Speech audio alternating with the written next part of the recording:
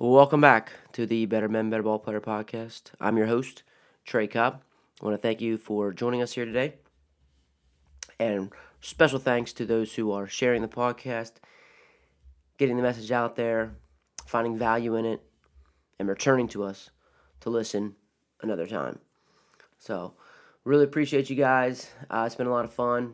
Continue to enjoy it. And another great guest this week that I got a chance to talk to. It's just great for me to be able to sit down and actually record these conversations that I do end up having because just loving the game, loving to talk to coaches, and that's what this is for. This is for to help players, to help coaches, to help anyone looking to get better. And this guy here today is the guy that's definitely just is all about helping people get better. It's his head coach at Cooksville High School, Butch Chafin. Butch has been in the game for 34 years. He's a current head coach at Cooksville High School in Cooksville, Tennessee. He's also spent the last 14 years, with USA Baseball. Prior to Cooksville, he was also an assistant at Tennessee Tech.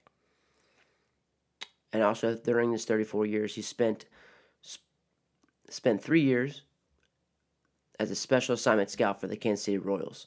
But he's a national speaker, national clinician. If you've been to a convention in the past 2 years, you've probably seen him, heard him, have some type of content from him. Because he's a truth spreader. He speaks the word, speaks the truth of the game, does it in a great way that's very easily connected. He thinks they're powerful. There's power in his simplicity that he speaks. Coach Chafin is just a dude. I mean, flat out, he's a dude. And he's a preacher of the game, and I love what he talks about in the podcast when we talk together.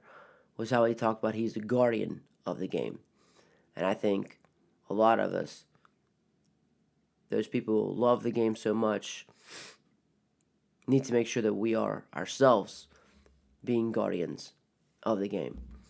So I think it's a great way to say it. I'm not going to get into too much of the preview because he says it better than I do, and we had a lot of fun. It was hard to get off the call without just having hours and hours of content. But just one thing I would just say, just looking into it, is just how Coach Chafin, he's a truly developmental coach. It's one thing that's just kind of got him, had a lot, I guess you can say a lot of attention, is he makes a statement and how he's really known for having 21 guys on a team and getting 21 guys in a game, every game. Always finding something, developing for next year, having those things in mind to help really develop all his kids. And a big statement that he said during the time we talked was how the other team is faceless. The other team is just feedback to see if what they're doing in practice is working or not. A great coach, a great conversation. I'm thrilled. I'm happy that I'm able to share. And I hope you guys enjoy the conversation with head coach, Cooksville High School, Coach Butch Chafin. I'm like a lot of young head coaches. I became a head coach, in my 20s, and it was about winning games. And I was going to put 9 dudes out there, and we were going to win every game. And what started happening is, man, I kind of lost contact with the guys on the bench. And what would happen is we'd have an okay year, and then we'd have a bad year, and then we'd have a good year, and then we'd have, an okay year.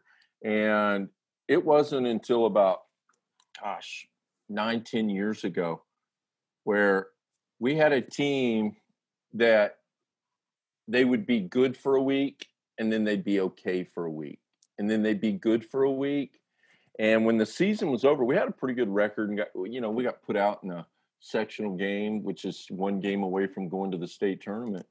And I was like, golly, what? We're not going to be good next year. That was our shot. So it seemed like every 3 years I was going, okay, here's our shot. Well, I got tired of saying, okay, this is our shot. I wanted a shot every year.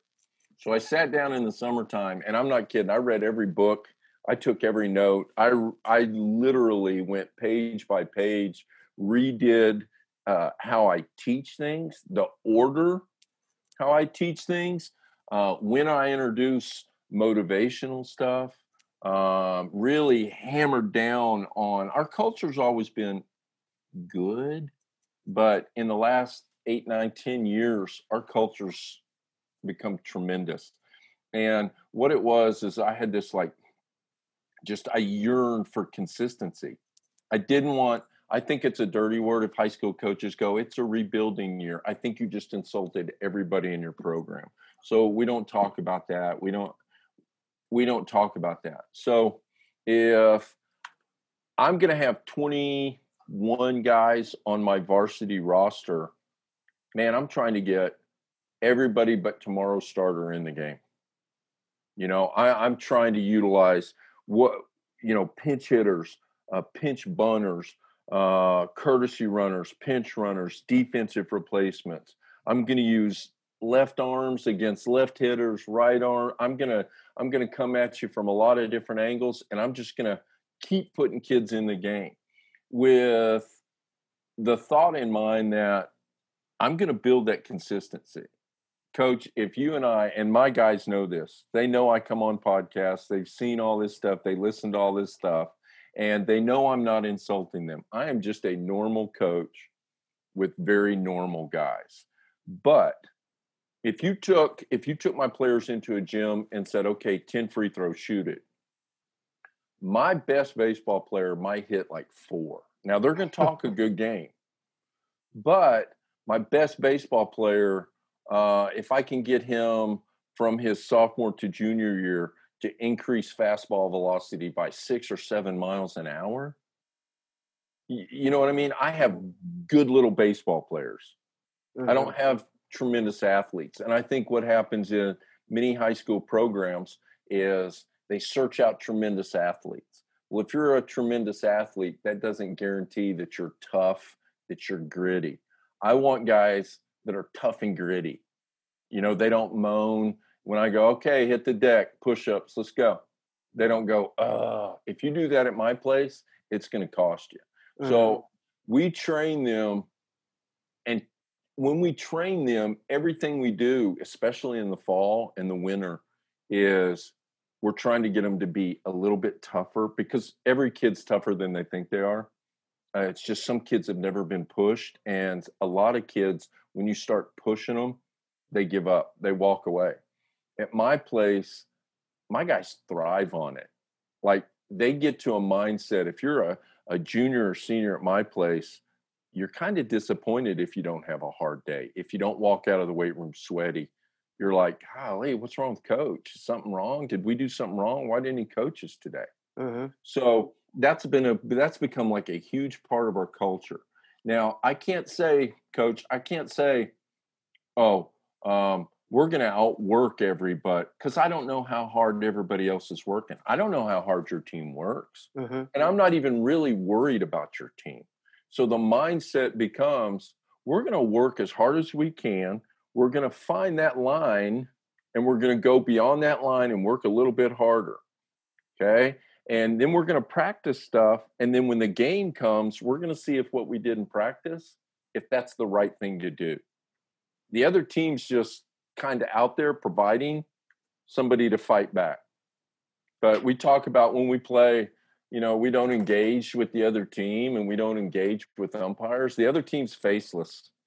Mm-hmm. They don't have a personality. They're totally faceless to us. They're just bodies providing feedback to see if what we're doing at practice actually works.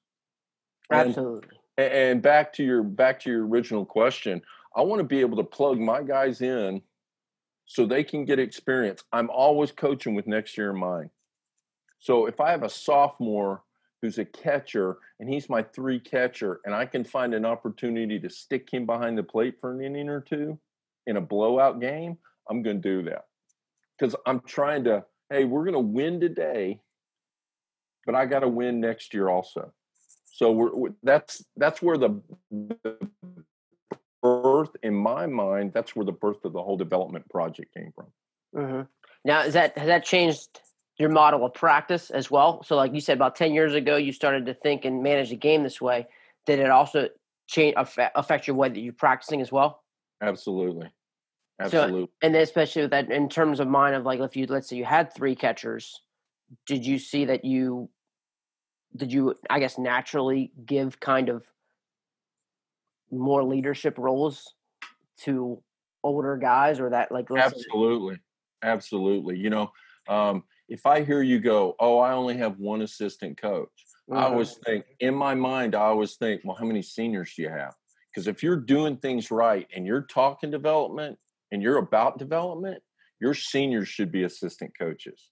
I absolutely I get a rush when I see my senior second baseman working with a freshman second baseman on footwork. You just see him over in the corner and they got a throw down bag in the weight room. And I can see him instructing that kid and see that he's doing it right because I taught him how I want it. Now he's teaching the freshmen, and at my place, our developmental team, the young kids, which our developmental team is almost always going to be freshmen. If you're a freshman, you contribute to the varsity, you're playing varsity. But if you're a freshman, for the most part, and a few sophomores sprinkled in, you're playing developmental ball. And developmental ball is all about development, all about it. So our freshmen, our sophomore, our developmental team, they practice with our varsity. Now they may not do everything, but I would bet 95% of the defensive work, our guys who are freshmen, they're with the varsity guys. Because one of the things that you really can't teach that everybody thinks you can teach it, but it's so hard to replicate in a practice is the speed of the game. sure. And speed of the game for a freshman and speed of the game for a senior are two different speeds. And speed of the game for my best senior when he gets to college, wow, speed of the game.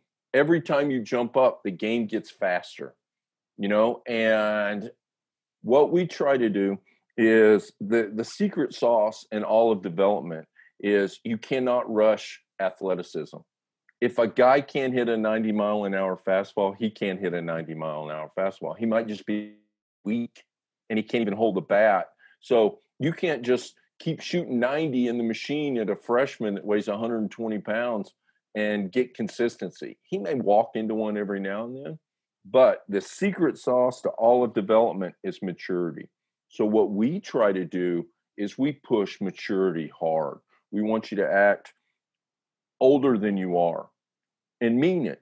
So if we can get a 14-year-old freshman to act like a 16-year-old sophomore, well, we can push that. Well, how do you push that? That's where your culture comes in. That's where if you build it right, your kids are mature. They can talk baseball. Now, baseball's that game. And this is why a lot of people don't get baseball because baseball players have bizarre senses of humor. They're always ripping on each other every Yeah. day. Coaches rip on players that Oh yeah. if a football coach said that to a quarterback or a backup lineman, he'd probably get fired. But if a baseball coach says it, the kid laughs and says something back. And it's Mhm. all like back and forth. And the reason that baseball's like that is because you're together so much. You're around each other so much. So there's got to be nobody has more fun than my team, and nobody has more fun than I do. But my guys know when it's time to go, it's time to go. And Mhm. that's where that maturity keeps going. Nobody's a bigger clown than I am, but they also know coach loves practice. Yeah, So we got to love practice too. sure. So it's time to work. So yeah, if coaches can find that secret sauce and rush maturity into kids, you're going to get better results. You're going to get faster results. And that we stumbled upon that. Wow, why is that kid? Why is that kid so immature? Well, what are we doing to take that immature kid and teach him what maturity looks like? So that's kind of become the secret sauce in the whole thing. I don't believe you can rush athleticism. If a kid can bench press 100 pounds, well, tomorrow he can't bench press 200. That's going to be a slow burn. Athleticism is usually a slow burn to get to. Maturity can happen like overnight. It's a decision. Hey, Hmm. I'm going to wake up. I'm going to wake up. I tell my moms of my players at the Booster Club meeting, one of the first Booster Club meetings, I go, okay, here we go. Tell your kid in the morning, coach said, make his bed. And they all kind of giggle. And I went, no, I want to know. Tell him to make his bed. That's step one of maturity. Will he do what he's told when there's no way I can check that? Mm-hmm. Okay. And then we go, okay, when you go in the classroom, you're not in middle school anymore. You know, when you get in the classroom, you be respectful. You can still smile and have fun and things like that, but we're not throwing stuff. We're not acting like we're still in middle school. You're in high school now. You know, that's step two. Step three would be, hey, when you get done with your lunch, make sure all that trash gets in that trash can. You raise your hand. If you need to go to the restroom, you raise your hand and go, may I go to the restroom? I mean, you can't miss an opportunity to teach maturity. We passed out some fall gear today. We gave out some t-shirts and hoodies and shorts and all that kind of stuff. And I said, okay, we have plenty of stuff. So if you're try your stuff on, don't leave. If you leave and you haven't made a change, then that's what you're riding with. But if it doesn't fit, wait till everybody goes and then line up at the equipment room door. And if you have a problem, let us know. First kid steps up and he goes, can I trade this small shirt for a medium shirt? And I said, can you? And he went, may I, please? And I went, absolutely. Mm-hmm. And he walked out. Next kid, he goes, may I trade these extra large shorts for large shorts, please? And I went, absolutely. See, you teach manners, and manners are maturity. Okay, your best gauge of your culture is behavior. You know, are kids behaving? If kids aren't behaving, you got a bad culture. Now, every team I've ever been a part of, you know, there are going to be problems. Kids are going to do stuff. Sure. How does your team handle? If your team gets more upset because a freshman throws everything in his locker and doesn't hang it up, if your players get upset about that, your culture's fine. Like, I've got a freshman, he's never done anything like this, so he doesn't know. Everything, every day is new to him. And he's absolutely driving the seniors crazy. Well, in my program, we don't let players cannibalize each other. It's detrimental to the whole developmental process. It's detrimental to the maturity process. We don't let one player yell at another player. They're not allowed to yell at them. They can only yell encouragement. Coaches cannibalize players. I can go to I tell you what, Chief, if you don't hang your stuff up, I'm about to put you on that track and run you down to original birth weight. I can do that because I'm supposed to do that. Mm-hmm. A player, that's your teammate. Right. He's supposed to come to you and go, hey, man, here's 3 extra hangers. Hang your stuff up. That's how coach wants it. That's how we do it around here. Mm-hmm. That's what players do.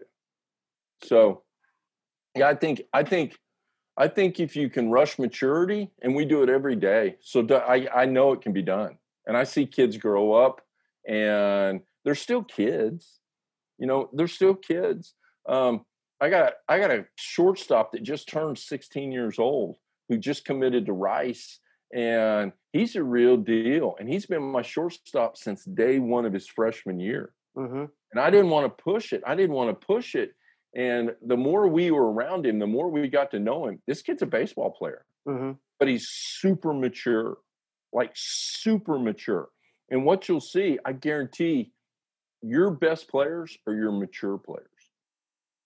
Okay. Oh, And you can have a talented athlete. He's talented, but he's not mature. He's the kid that goes to college. He overcommits. He should have gone JUCO, but D1, he's got D1 on his mind. He goes to D1. By Christmas of his freshman year, he's looking for a JUCO, and then he bounces from that JUCO to an NAI school. That's probably the immature one. The mature one is going to make good, solid decisions. Like my shortstop, I go, do they have your major? And he went, absolutely, they do. It's the first thing I checked on. And I'm in my head, I'm like, atta boy. That was, Yep. I could care less what his major is. I just want to know what his answer was. Mm-hmm.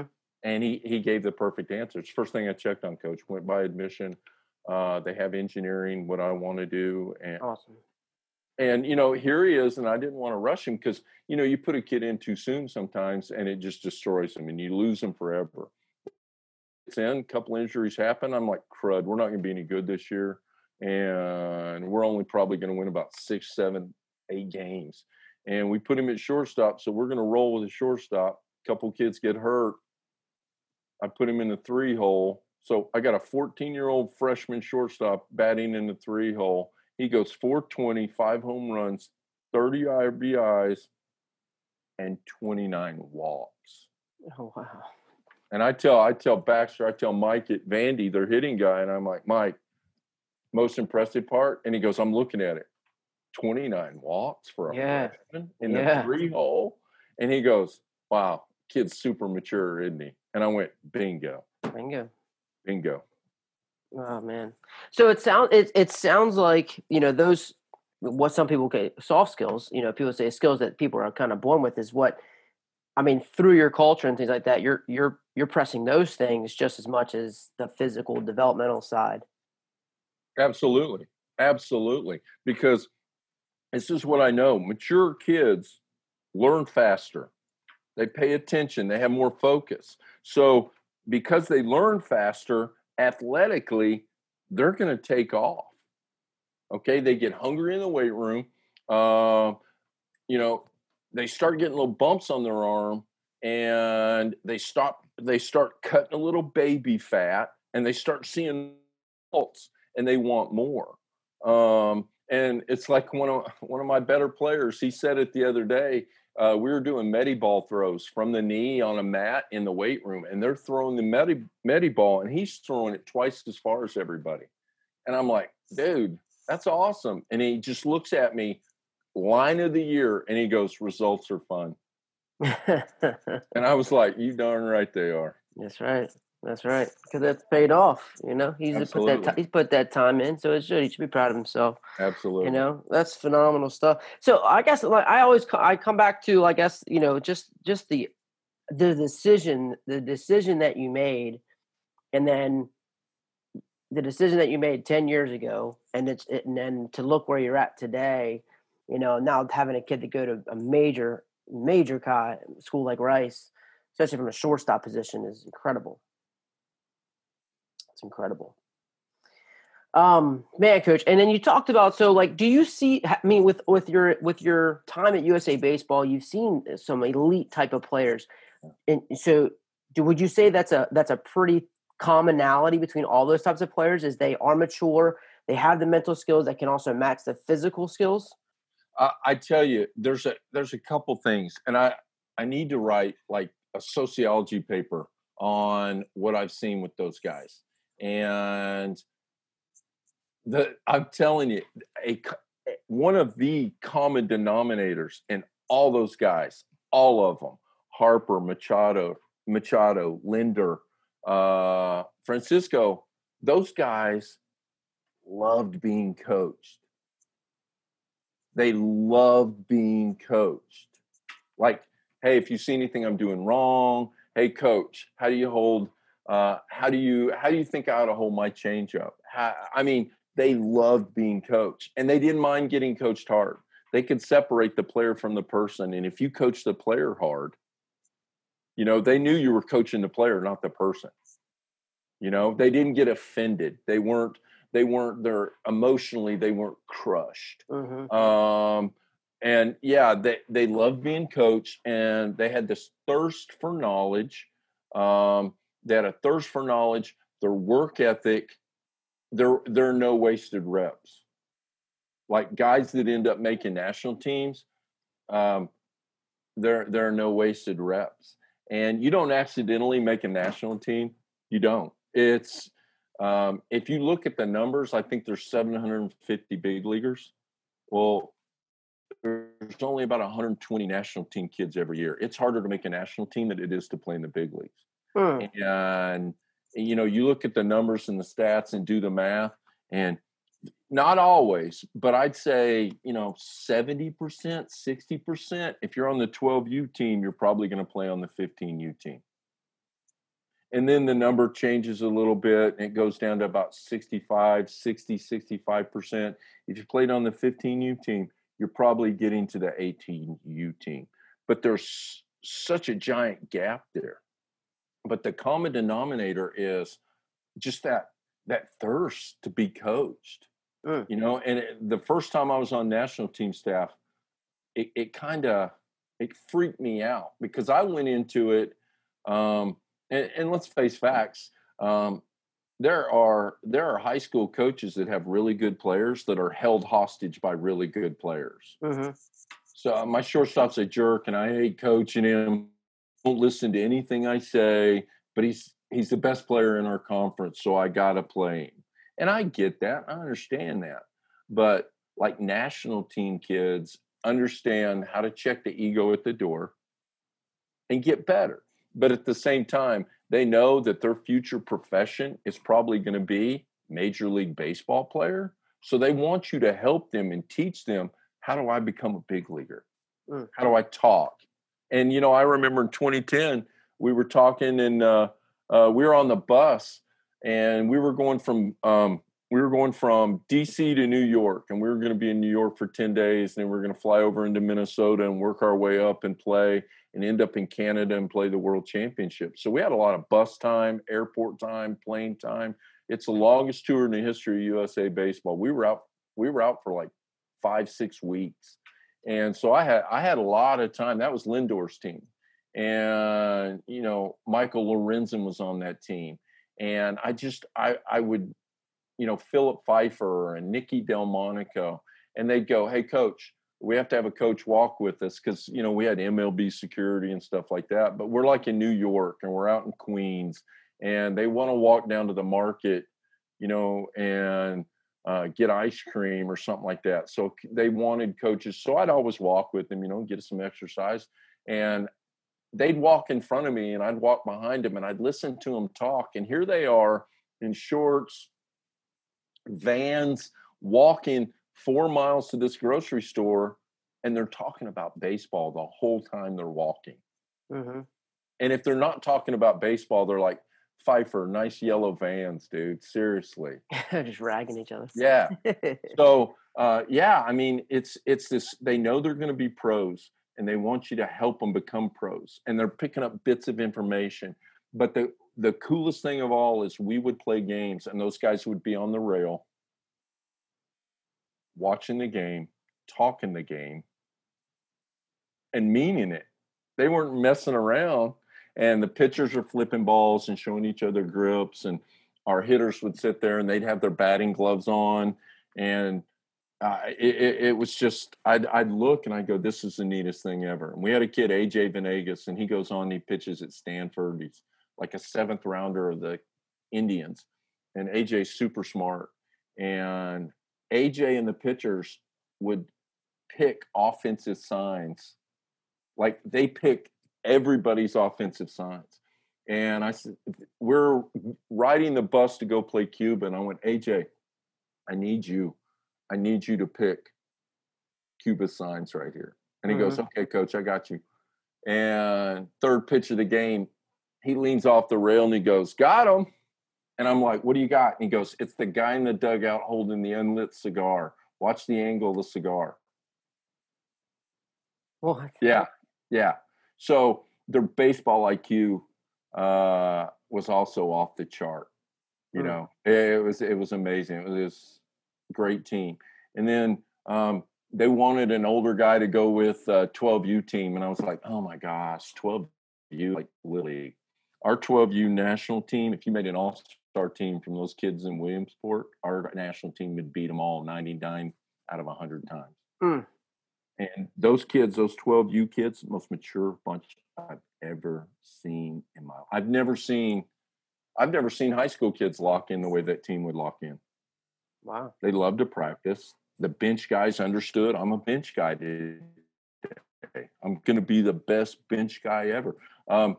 We had a pitcher. Our pitcher was our starting catcher one game. So we had our backup catcher in, and our third possible catcher was playing first base. So we didn't have a catcher. We had to get somebody up in the bullpen.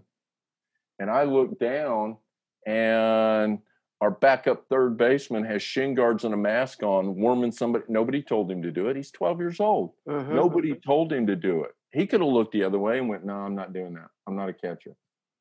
Man, he put it on and suited up and went down there and got our guys. And we had to use like 4 pitchers in that game. He stayed down there the whole time.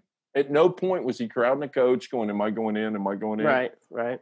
He was down there warming up pitchers. And I told our head coach, David Sharp, I was like, Abel just spent the whole game in the bullpen warming people up. So we had this thing where after every game, we would always give the lineup card to a player who did something that probably there are no stats for. Yeah. So that game, Abel got the lineup card. It was like a big deal. It's the official lineup, the wall, the dugout card. And like it was a big deal. So yeah, the national, you don't accidentally become a national team kid. And you can't buy your way onto a national team, and you can't just kind of be a super great, smiling, positive guy and get on it. You got to be able to play because we're USA Baseball's in the gold medal business, and it's about that gold medal. For sure. So, for sure. Yeah. Yes. I mean, just those experiences, you're talking the top of the elite of the elite, players with USA Baseball. How did that experience change you within your own small high school? I mean, you're in a relatively smaller high school, aren't you?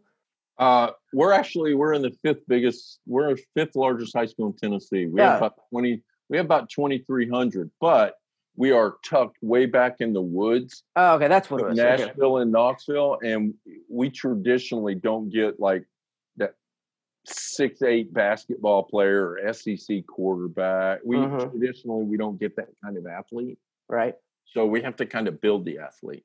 But the USA experience, I come back to my guys, and that's when I started going, wow, those kids were really mature.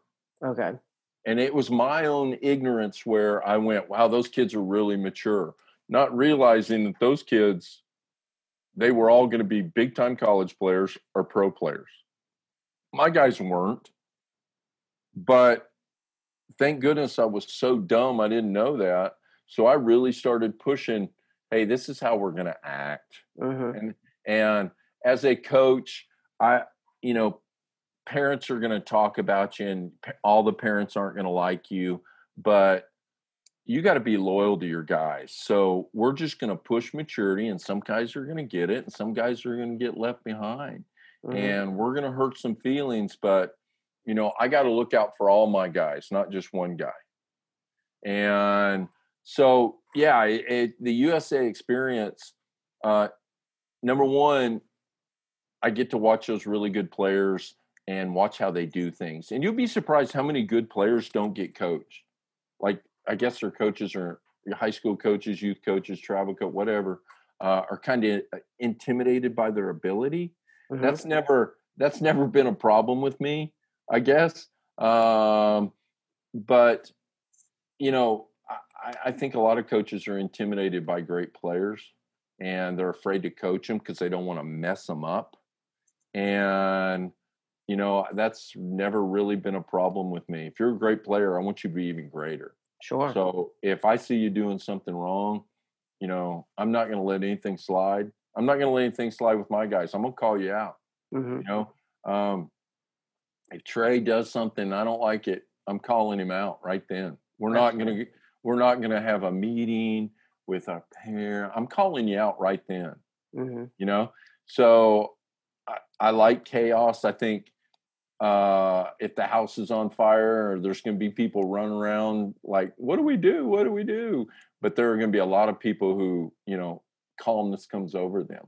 And I think a lot of guys, they talk about, slowing the brain down. And we talk about that, and breathing, and we talk about that. But I think they leave out the biggest part of the equation is you need to practice chaos so they can practice calm. Sure. Everybody's always practicing calm, but they're afraid to introduce chaos because there might be failure. Hmm. Well, there's a lot of learning to be done in failure. And if it's chaotic and your guys are calm, you absolutely have the advantage. Sure. Yeah. Well, that's a lot of times. I think especially in high school, you're losing more. You're probably losing more games than you are winning them. Right. And especially that's typically going to come down to a guy dealing with that failure, like you're saying, just dealing with more adversity. Right. That sectional game when it's 4-3. You know, Right. um, dealing with an early balk move, early leave move, something like that. So Absolutely. it's just definitely stuff like that, especially at the high school level for And, sure. I think, everything cycles. And one of the hot cycles now is I'll hear guys talking about, competing and how can I get my kids to compete?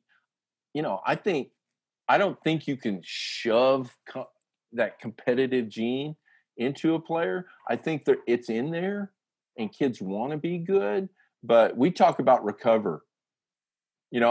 You're going to compete in the moment, you're going to compete. But if you don't have success, how do you recover? And I've said it, I'll say it during games. Somebody will strike out and I won't say, hey, you're all right. Next time, next time. I'll go recover right now, recover. I used to say separate offense and defense, but Hmm. now all I do now is go recover, recover. And they immediately know, flip the switch. That's over, move on. Nothing I can do about that. Hmm. Definitely how you've evolved for sure. I Absolutely. like the simple term. It's a simple cue. That's good. Absolutely. That's great. So I mean, you talk about it's also like parents and things like that. It's kind of getting into that, like as you've made this switch to maturity and things like that. How are you helping? Because I mean, that's all part of the relationship too. Do you teach? I guess within your program, do you help like any parents and things like that? Is like along with how they can maybe do those things as well as they kind of speed the maturity process up. Absolutely. I mean, you kind of touch base on that a little bit about telling them to make their bed and things like that. Are there other Absolutely. things you're being intentional about as well?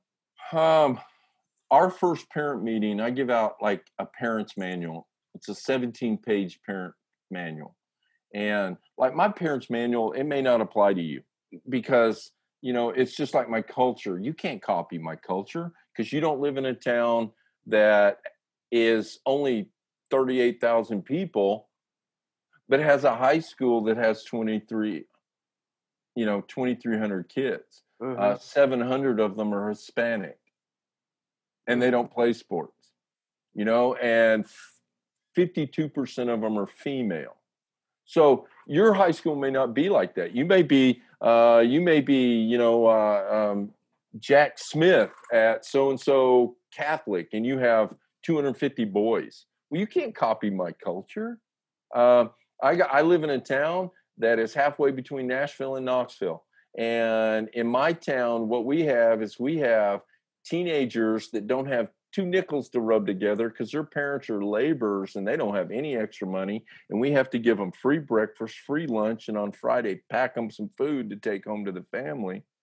Sitting in class next to a kid that dresses like a cowboy, drives a $60,000 jacked up pickup truck, likes to go hunting, and then drives that $60,000 pickup truck back to that $600,000 house. Hmm. You know, they're sitting right beside each other. So our demographics are all over the place. And my high school, it's unbelievable. We'll have like one fight a year, and it's usually like two freshman girls fighting over eyeliner or something like that. But I mean, our people just kind of go about their business and get their stuff done. And, Yeah. um, you know, th- you can't copy my culture, but you can like cherry pick little things. So my 17-page parent manual, it may not work at your place, but you can create a parent manual that does. My parent manual, this is, parents are parents. They love their kids and they're invested in their kids. And when I give out this parent manual, it has like the standards that we go by. And I used to have like rules. I had a rule book. You're going to do this. If you get your cell phone taken up in class. You're going to meet me here and you're going to run this much and you're going to do. Now I just have like these standards that basically it's like 10 things where it pretty much, it never backs me into a corner. And every situation is different. You know, there's nothing worse as a coach than being held hostage by players and being backed into a corner by your own document. And my practice plan, everything, Trey, everything you type and give to a player, it's a legal document. Your practice plan's a legal document. So if no place on there, it says you worked on sliding, and then a kid breaks his leg in a game sliding, their lawyer's going to go, I need to see all your practice plans. I don't see sliding in here. You didn't instruct it. We're suing you too. So you got to be really careful what you hand out. And if you hand it out, it's got to have meat on the bone. So when I give them the thing, I tell them, hey, listen, this is the joke. 50% of the people in my town hate me. 50% of the people in my town love me. And 50% of the people in the town, their kids are playing for me right now and they're pretending like they like me. You know, and I'm good with that. I'm good with that. I don't need, if you want to be my friend and your kids on my team, that's fine. But it's like this now. Last year, I had 7 players in my program that I coached their dads in this program also. So their dads were the ones that were like, you're soft. You're getting soft on them. You didn't. And I'm like, shut up. I will take you out there and run you right now. You know, that kind of thing. Where, you know, I have players who I've coached their dads. I've had their mothers in class. Okay. You know, so the dynamic as you get a little bit older, if you stay in the same spot, the dynamic begins to change. But at the same time, the amount of people that they're not exactly on board with everything you do, it also grows, you know, and you got to be okay with that. And what we're seeing in Tennessee is, you know, I'm on the executive board for the Coaches Association. I was sitting at the table when we started the thing 20-something years ago. And what we're seeing is in Tennessee, high school coaches, they're staying in it for 3 years and then they're getting out of it. And anytime a coach gets out of it, I try to call them and go, hey, why are you getting out? And they're like, don't get paid a lot, time away from my family, and it's not any fun, and these parents are crazy. Well, you know, if you're a parent and you're spending $12,000-$15,000 a year for your kid to drive down to Lake Point in Georgia every weekend, yeah, you want results. And what do you coach? My kid, he plays for the, you know, MTV All-Stars at Lake Point. Are you kidding? They went 92-1 this summer, and he can't start for you. We're going to a different school. Get your stuff. This is not the last you've heard of me. I'm going to get you fired. And a lot of people go, I'm out. I don't need this. So we're running out like a lot of really good, potentially good coaches who, you know, not my administration. My principal was a football coach in Kentucky for 20-something years. He's phenomenal. And he's got my back, and my AD's got my back. I believe that. And if they didn't, I'd be so disappointed. But Trey, you also have to remember 34 years. I've been here for every principal at this school, like all 10 of them. I've been here. And I see principals, parents come at them left and right, and they're like, I want to go back into the classroom. Parents don't come at you as hard in the classroom as they do when you're up there. You know, so the trade-off is lesson plans. You know what I'm saying? Oh yeah, absolutely. There's a lot of turn and run and give in, and I'm not saying that's everywhere, but it's happening. Oh, and it's definitely more. It's also more common now. Yeah, and your problems at your school, I have those same problems, but we're embarrassed. We're embarrassed when a parent comes at us. We're just embarrassed by it for some reason, and I don't want to tell you my stories. but my stories are just like your stories. So I think there's this feeling of alone when in fact we all have the same problems. And if a high school baseball coach who's done it for a few years goes, I've never had a problem, he's lying to you. He's Mm-hmm. lying to you, you know? And like right now, I love, I swear, I got one of everything. It's like Noah's Ark in my locker room. And I love my team. Well, I can tell we had a booster club meeting last night. I said, I love these guys. I love them. And that doesn't guarantee that their parents are going to love you. And you don't need them to love you. You know, the best parent, you don't even know who their kid is. Mm-hmm. You know, you got kids in your program that you have a booster club meeting and you're like, okay, whose dad is that? Whose mom is that? Is that a grandpa? Who's that? Okay. I mean, that's what you really want. You don't want to meet them until the senior banquet when they go, I appreciate everything you've done for my son. I really do. And they got tears in their eyes. Mm-hmm. That's money, man. That's money, you know? So Would you say, like, I guess in your time, like, is that one of the biggest? Is this one of the biggest changes that you think has happened in your experience? Are you dealing with that differently? Is that your biggest change that's happened? I don't think it's changed. I think what has changed is how parents go about it. With you can go on a website and be anonymous and say anything you want to. Back in the day, they just walked up to you and went, "Play my kid, or I'll burn your house down."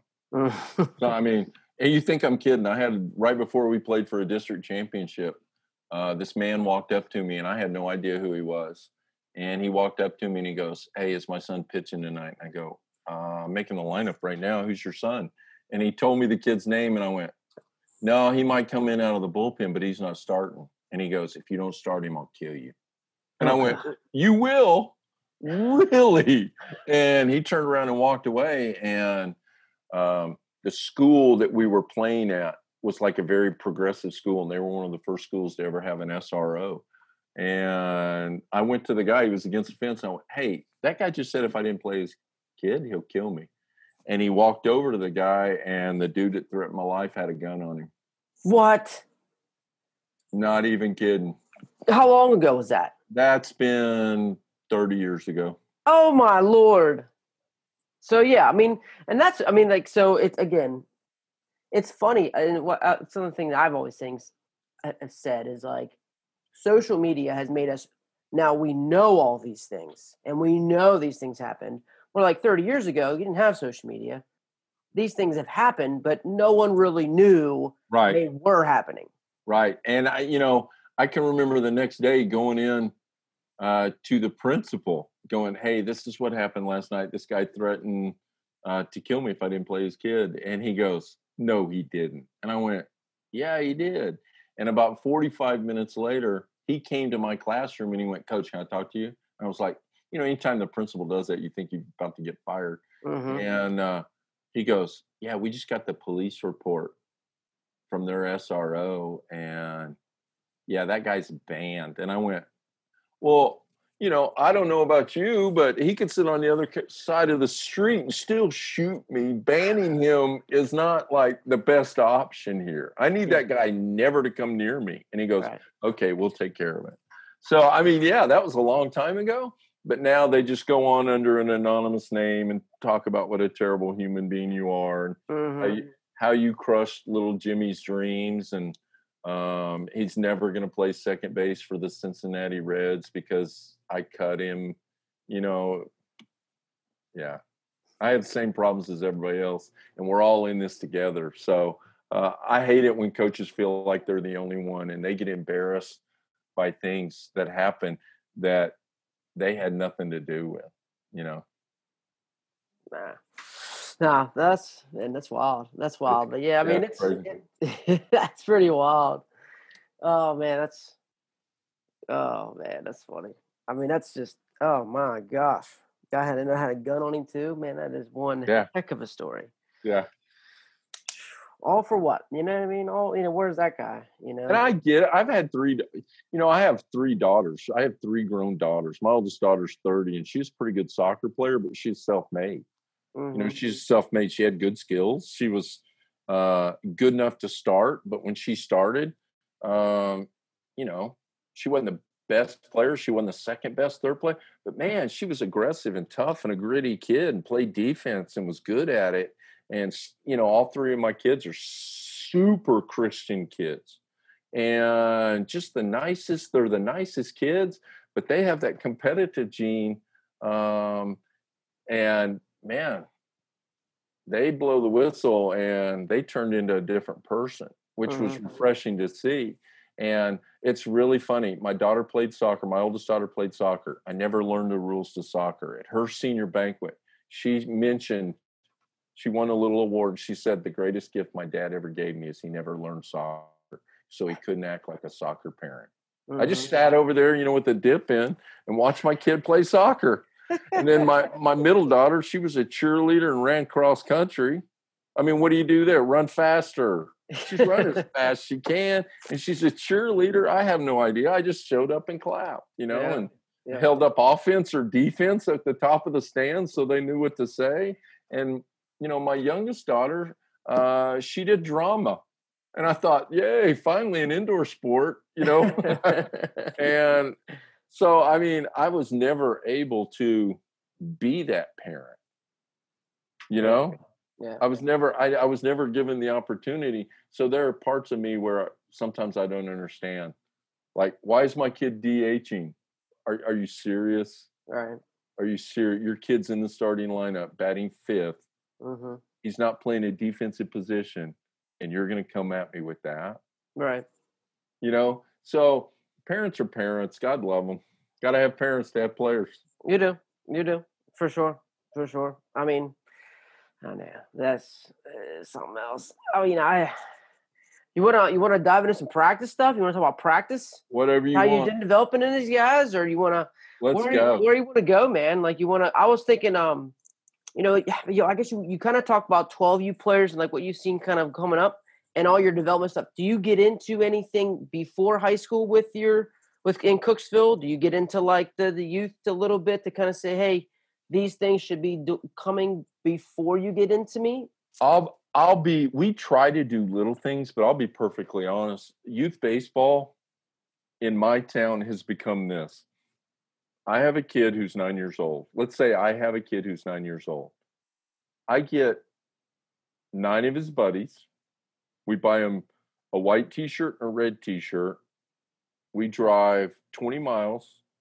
We play 4 games on a Saturday. If we win 3 of them, we get to come back and play in the Bronze Division Championship tomorrow and play 2 more. But since I only have 10 kids on the team, everybody gets to play, so everybody's happy. But as far as like Little League, Dixie Youth, any kind of organized league stuff, there's not a lot of that. It has died out of my town. Oh, wow. But there are a lot of kids that play, and I have 3 middle schools and they have teams, and you look at them and they got 5th, 6th, 7th, and 8th graders. They've got 5th grade team, 6th grade team, junior varsity. And so, I mean, baseball's in my town, but it's like Trey, your son, and 9 of his buddies. And I go, hey, you need any help? And they're like, no, coach, we got it. And I'm like, okay. And the middle school coaches will go, what can we do? And I'll go, whatever you need me to do. Just when they get to me, if they are really good at throw and catch, they can play for me. So if they play catch and they can catch it and they can throw it where they want it to go, they're probably going to make my team. And we're going to kind of take it from there. So when they come to us, part of our system of development is everything we do is systematically placed in. And anything that I teach Trey I can break it down into one piece of paper, bullet point, one piece of paper. If it gets bigger than one piece of paper, it's probably too much. It's like too much information. So all my stuff I do, I've got a notebook and it's got all my handouts. It's got in what order we give them out. It's got, okay, The first thing we introduce is catch play. We're going to teach them how to throw the ball, and then we're going to teach them how to catch the ball, and then we're going to teach them how to get a lead from first base, and then we're going to teach them how to get a lead from second base, and then we're going to teach them how to get a lead at third base. See what I'm saying? So it's all systematic, and when they get that, when they master that, when they can take lead at first base, and then take 3 steps towards second base, look in, find the action, keep their head up. When they can do that, when they can touch the front of first base, when they can touch the inside of the base to make a turn, when they understand body lean going around first base, when they understand, then you can move on to the next thing. Then now I can teach delay steal. I can teach them what to do if a line drive is hit. I can teach them how to tag up on a fly ball. But it's systematic approach to how we develop, and it's got a lot of art in it, but it's science. How you introduce things, how you build on each building block. And that just starts as a freshman, and you're not really taking into just no part of that taken into the middle school or anything like that you're doing? No. There's really no opportunity like that? Just where does it work? Well, I let the middle school coaches. Our middle school coaches are pretty good. They know what they're doing, and they'll say, "What do you need us to do?" And I'll say, "Just throw and catch. Is there anything else I can do?" And if they say, "No, we'll master," I'm like, "Okay," because I don't want to go, "Oh, I'm the head authority on baseball in this town," and go be you. But when you come to us, if you want to make my team, you better be able to throw it. You better be able to catch it. We'll teach them everything else they want to do. And on day 1 of the fall, it's basically, hey, this is a baseball. This is your glove. This is how you hold the baseball. This is what we're trying. And we teach them the throw drills. Like in our little throw drills are not about building arm strength. Our throw drills are about teaching the body how to carry the ball to release, how to use your body. And for some freshmen, it takes forever. And some freshmen get it really quick. But today, if a kid's on, if he's a right-hander and he's down on his right knee and he just throws it, and I don't see face, chin up, chest go forward, glove out, if I don't see that, I'm going to go, "Hey, Trey, let's go. Let your body carry your arm." I'm going to correct it. But they already know it. But it comes back to, how do you practice? My guys know I'm going to rip them on the smallest detail. Nothing slides. I'm not letting anything slide because I need your focus, because we're going to pay attention to detail. So, that's kind of how we do it. Cool. Very methodical. Well, and then what does that typical practice look like? As you go in step by step, as you're building in your system. Has your system looked different this year, actually, too, by the way, with COVID and things like that? If you've been able to, since the A and B days that you're having? No, and this sounds really stupid. It does sound really stupid because, we're baseball geeks. The guys that will see this, they're baseball geeks. They can't get enough of it. I can't get enough of it. And, we talked about this. We talk about this all the time. And I mentioned it yesterday. Yesterday's question is, when you wake up, when do you think about baseball? Like, at what point is it, I wake up and go, "Oh, I got baseball today. Awesome." Is it when you get into the shower? Is it when you're driving to school and go, "Oh, I forgot my shorts"? When do you think about baseball? That's big into determining what kind of player you are or how serious you are. And we talk about at my school, and not that my school is different from your school or anybody else's, but at my school, at a school, if baseball is just another activity, you're not going to be very good. And you're going to spend some time, but you're not going to win the prizes you want to, win. So at your school, if you make it more than an activity, you're probably going to get better results.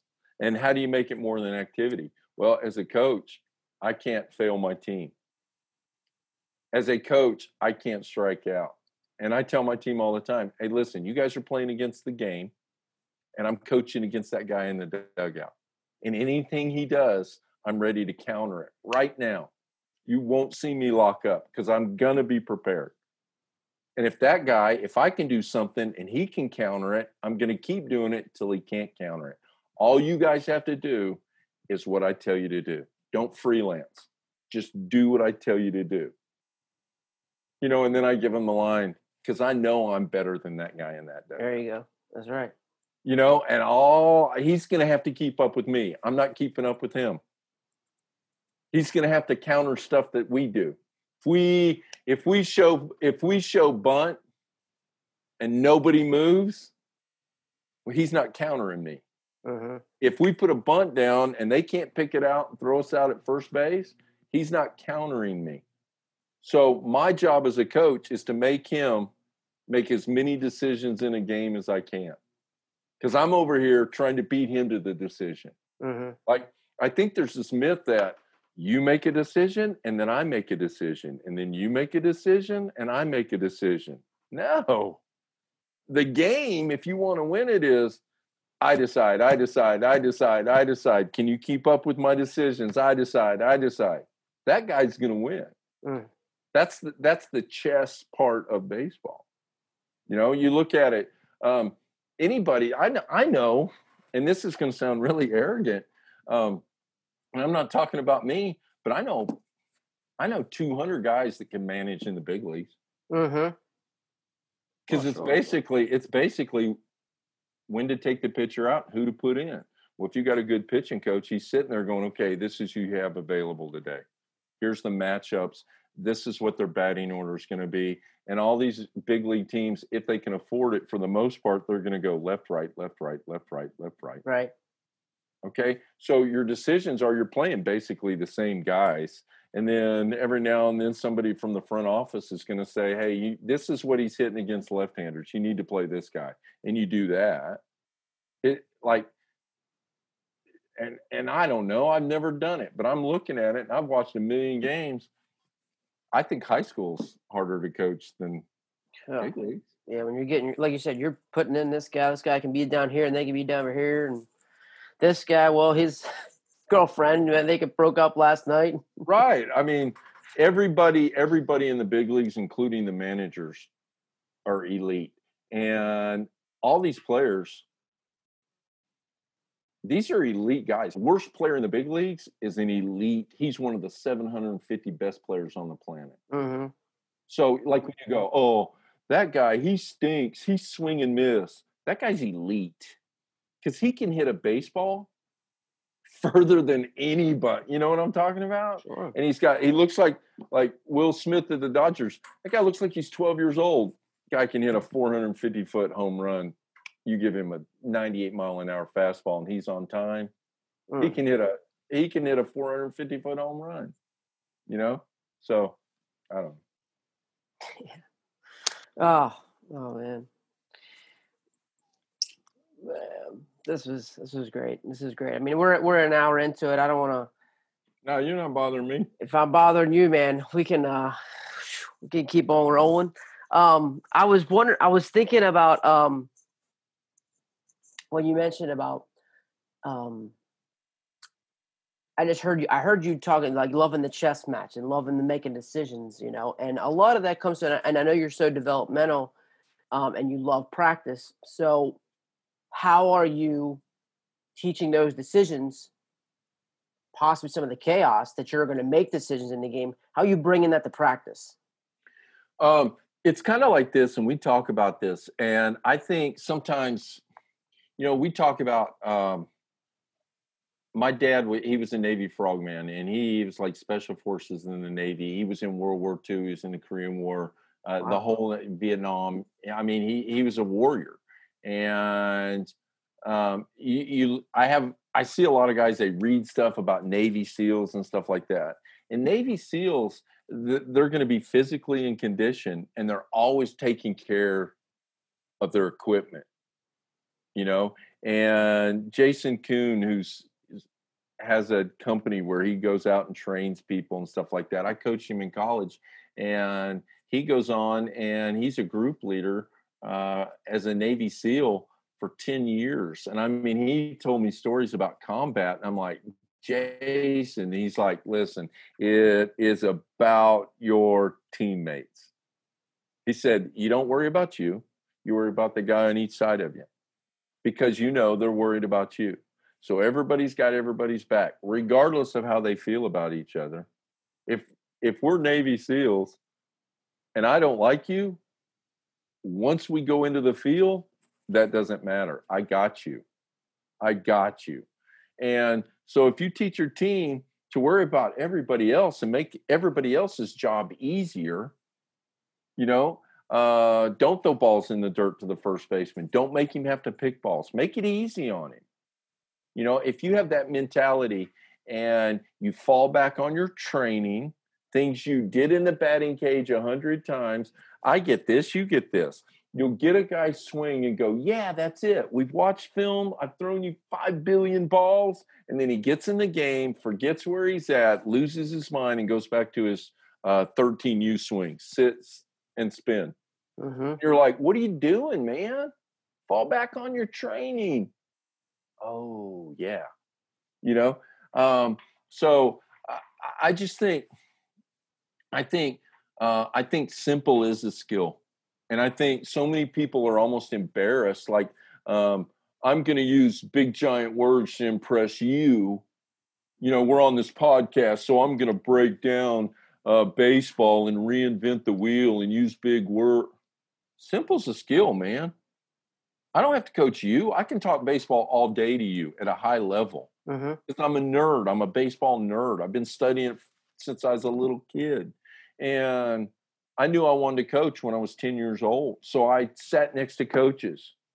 I picked a junior college to play at because it had a good coach I wanted to learn from, not because I wanted to get to the big leagues.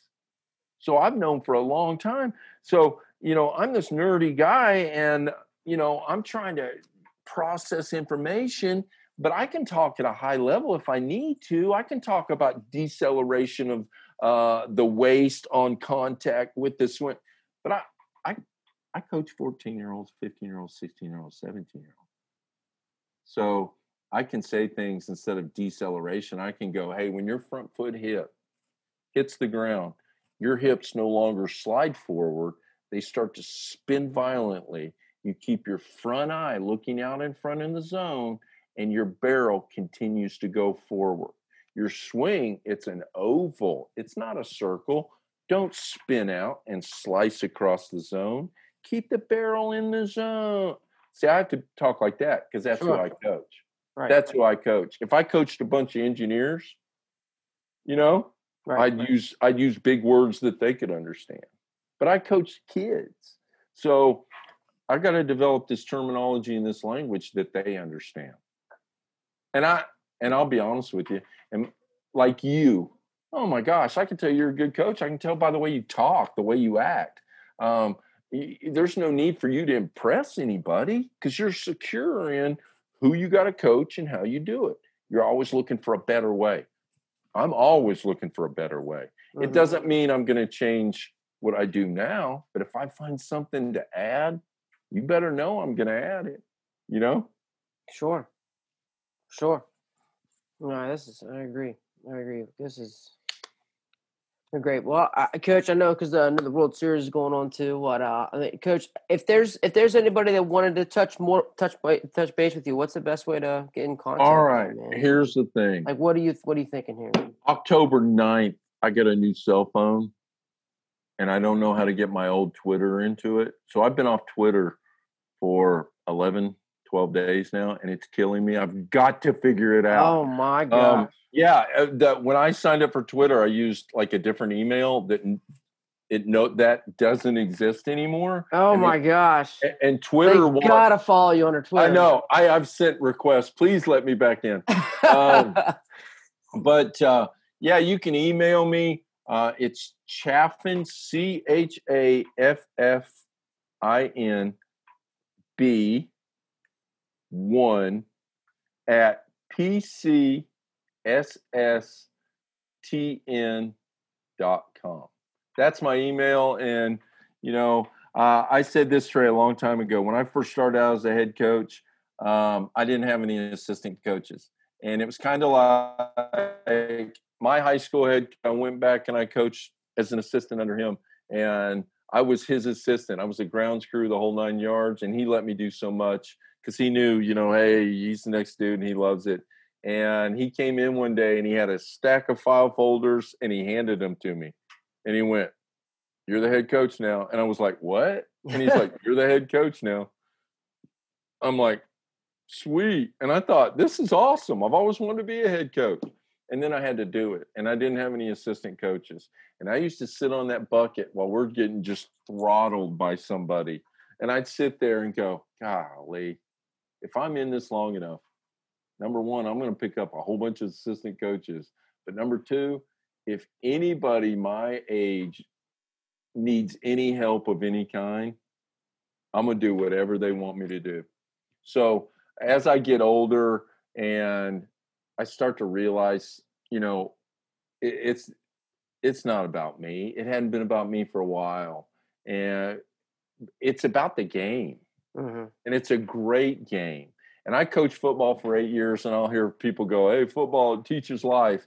No, it doesn't. When's the last time you were walking down a sidewalk, somebody tackled you? That doesn't happen. Okay? Right. Baseball talks about, everybody's like, baseball, it's a game of failure. No, it's not. It's a game of opportunity. It gives you opportunity. In football, you play a football game on a Friday night, you lose, think about it. You got 1 week to wait to see if you're any good. Yeah. Baseball, man, we play on Monday, we get absolutely railroaded out of town by 50 runs. Hey, we got a game on Tuesday. Let's go. Let's recover and come back. How we can do it? What? We got to win. Yay. Be careful. We got to play again tomorrow. Mm-hmm. Baseball, that's like, it makes me so mad, all these rules. They keep changing my game at the big league level. So the Joe Schmo average fan who has the attention span of a gnat buys a hat and buys a ticket and becomes a fan. I don't want that guy at my game. I want to go to a Red Sox Yankees game and that sucker go all day long because there's no clock. Right. There's no clock. And football, it's 15-minute quarters, so the game technically should take an hour and 15 minutes. And nobody ever says anything when NFL goes 3.5 hours, 4 hours long. Mm-hmm. They're on the clock. Right. My game doesn't have a clock. And if they want to play for 6 hours, so be it. It's about the game within the game. We don't need those average fans. That's right. So we don't. No, it's a great game for sure. And it's just so much. And, it has great guys like you in it for sure. Let's keep making it even better, man. I really appreciate it, Coach.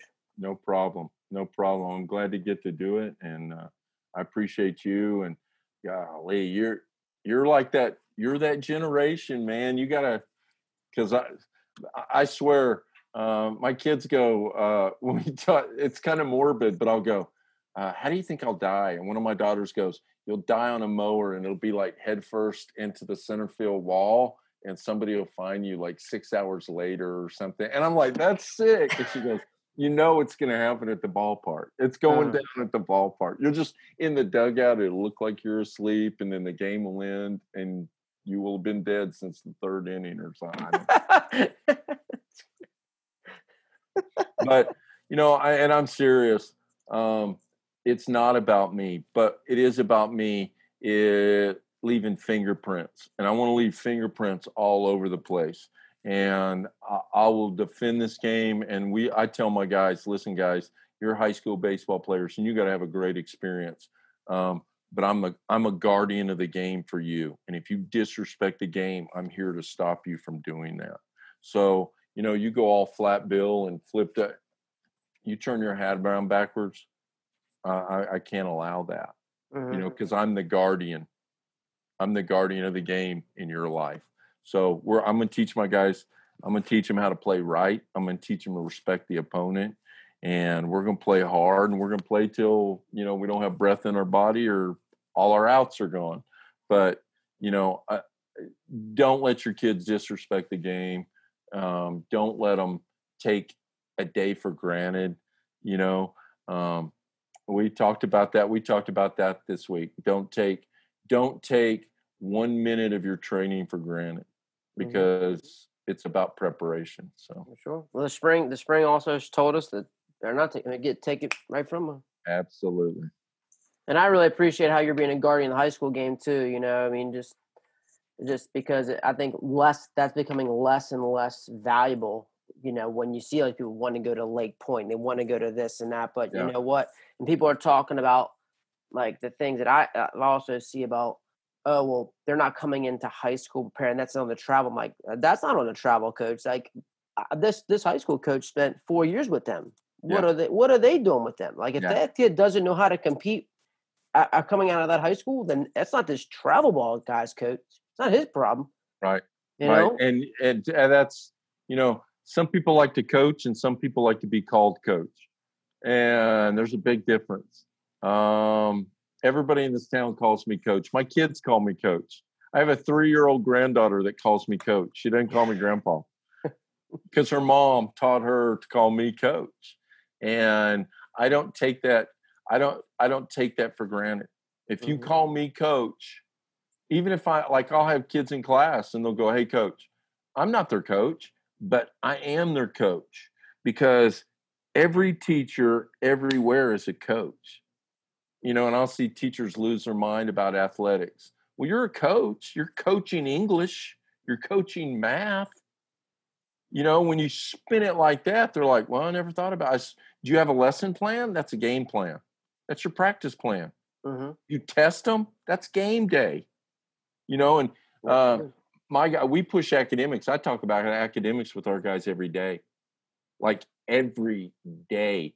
And I'll be honest with you, I have players that I'm harder on them about their academics than their parents are. Mhm. I had a mom go, "Well, he's passing. What's the big deal?" And I'm like, "Passing? I don't want him to pass. I want him to make an A. He can Mhm. make an A. Put in the effort." That's right. So we're trying to compete at grades, and you know, and we do a really good job with academics, and my guys make good grades, and I always wonder, and I had an assistant coach go, "Where would these kids be if we weren't on them about grades every day?" Because Sure. I know where they'd be. They wouldn't be getting high school diplomas, some of them, and some of them, their only motivation to come to school is because they're on my team. Mhm. They play for me. They're on our team. We gear our guys up like special. We treat them special. This is their big league experience. And we search the internet and we come up. We spend. It sounds so stupid. We spend hours trying to come up with like good like logos and screens to put on shirts because we want our guys to be proud of it, and we'll cut a corner here and we'll have a car wash there so they can get Under Armour hoodie instead of an off-brand hoodie like Mhm. other sports in our school wear. And my guys, we're going to treat them like men. We expect them to act like men. I'm not I'm not I'm not I'm not going to be over the top. I'm not going to belittle any of my players. I will not humiliate them. I will not embarrass them. Will I raise my voice? Absolutely. I can get a kid's attention from about 350 feet away. Um, and I'm going to coach them hard. And like I said at the beginning, my guys now know, the older guys are like, if I don't coach them hard, they're upset about that. Yeah. And I'm gonna coach them hard. I'm gonna get after them, and I'm gonna push them. But my guys know, outside of mom and dad and grandpa and grandma, nobody loves them more than I do. I care about them, and that sounds like fake. It's absolutely true. Your grandpa dies, man. I hurt for you. I legit hurt for you, and um, that's a big part of it. Is if you'll buy into what I'm selling, man, I'm all about you. You know. Yep. You give me that 50%, I give you 100, Yep. basically. Yep. Absolutely. Or I give you 100. You give me 100, I'll give you 150. However you want to look at it. Absolutely. Makes you a great coach. Coach, I just Can't thank you enough. I will respect your time here too. We're an hour and a half into everything, and it's just been a lot of fun. Hopefully, we get to do it here again in about 8 weeks. I hope so. Yeah, we'll get Hope to see you there. Again, Coach, can't thank you enough for everything, and keep being such a guardian of our game. Can't thank you enough. Appreciate it. It's been my pleasure. Coach Chafin just kills it. He's just so fun. He makes everything relaxed, and it's like he talks about his simple wins. Simple is something that I think everyone's craving for it. A simple way of saying something, simple way of doing it. You're going to be able to expand the same amount of energy or less energy and get more out of it. And so it's just a breath of fresh air. And so, again, Coach Chafin, I just can't thank you enough for what you're doing for our game, for our coaches, for our players. And I know those guys at Cooksville are pretty fortunate to have you there. But just a couple things that I loved about it, and just thinking of development and becoming better men, better ball players, and how he talked about rebuilding year insults everyone in your program. When we say it's a rebuilding year, it insults everyone in your program. And he spent a lot of time with maturity, and how you get more mature, you improve a lot. And which isn't a physical thing; it's a mental thing. Making a decision to make your bed, you go to classroom, be respectful, throw the trash away, raise your hand, be responsible, having manners. But I believe we've all had a player, or even when ourselves, when we looked at, I'm sure we all maybe have a time in our life when we were just made better decisions because we were more mature and ready for them.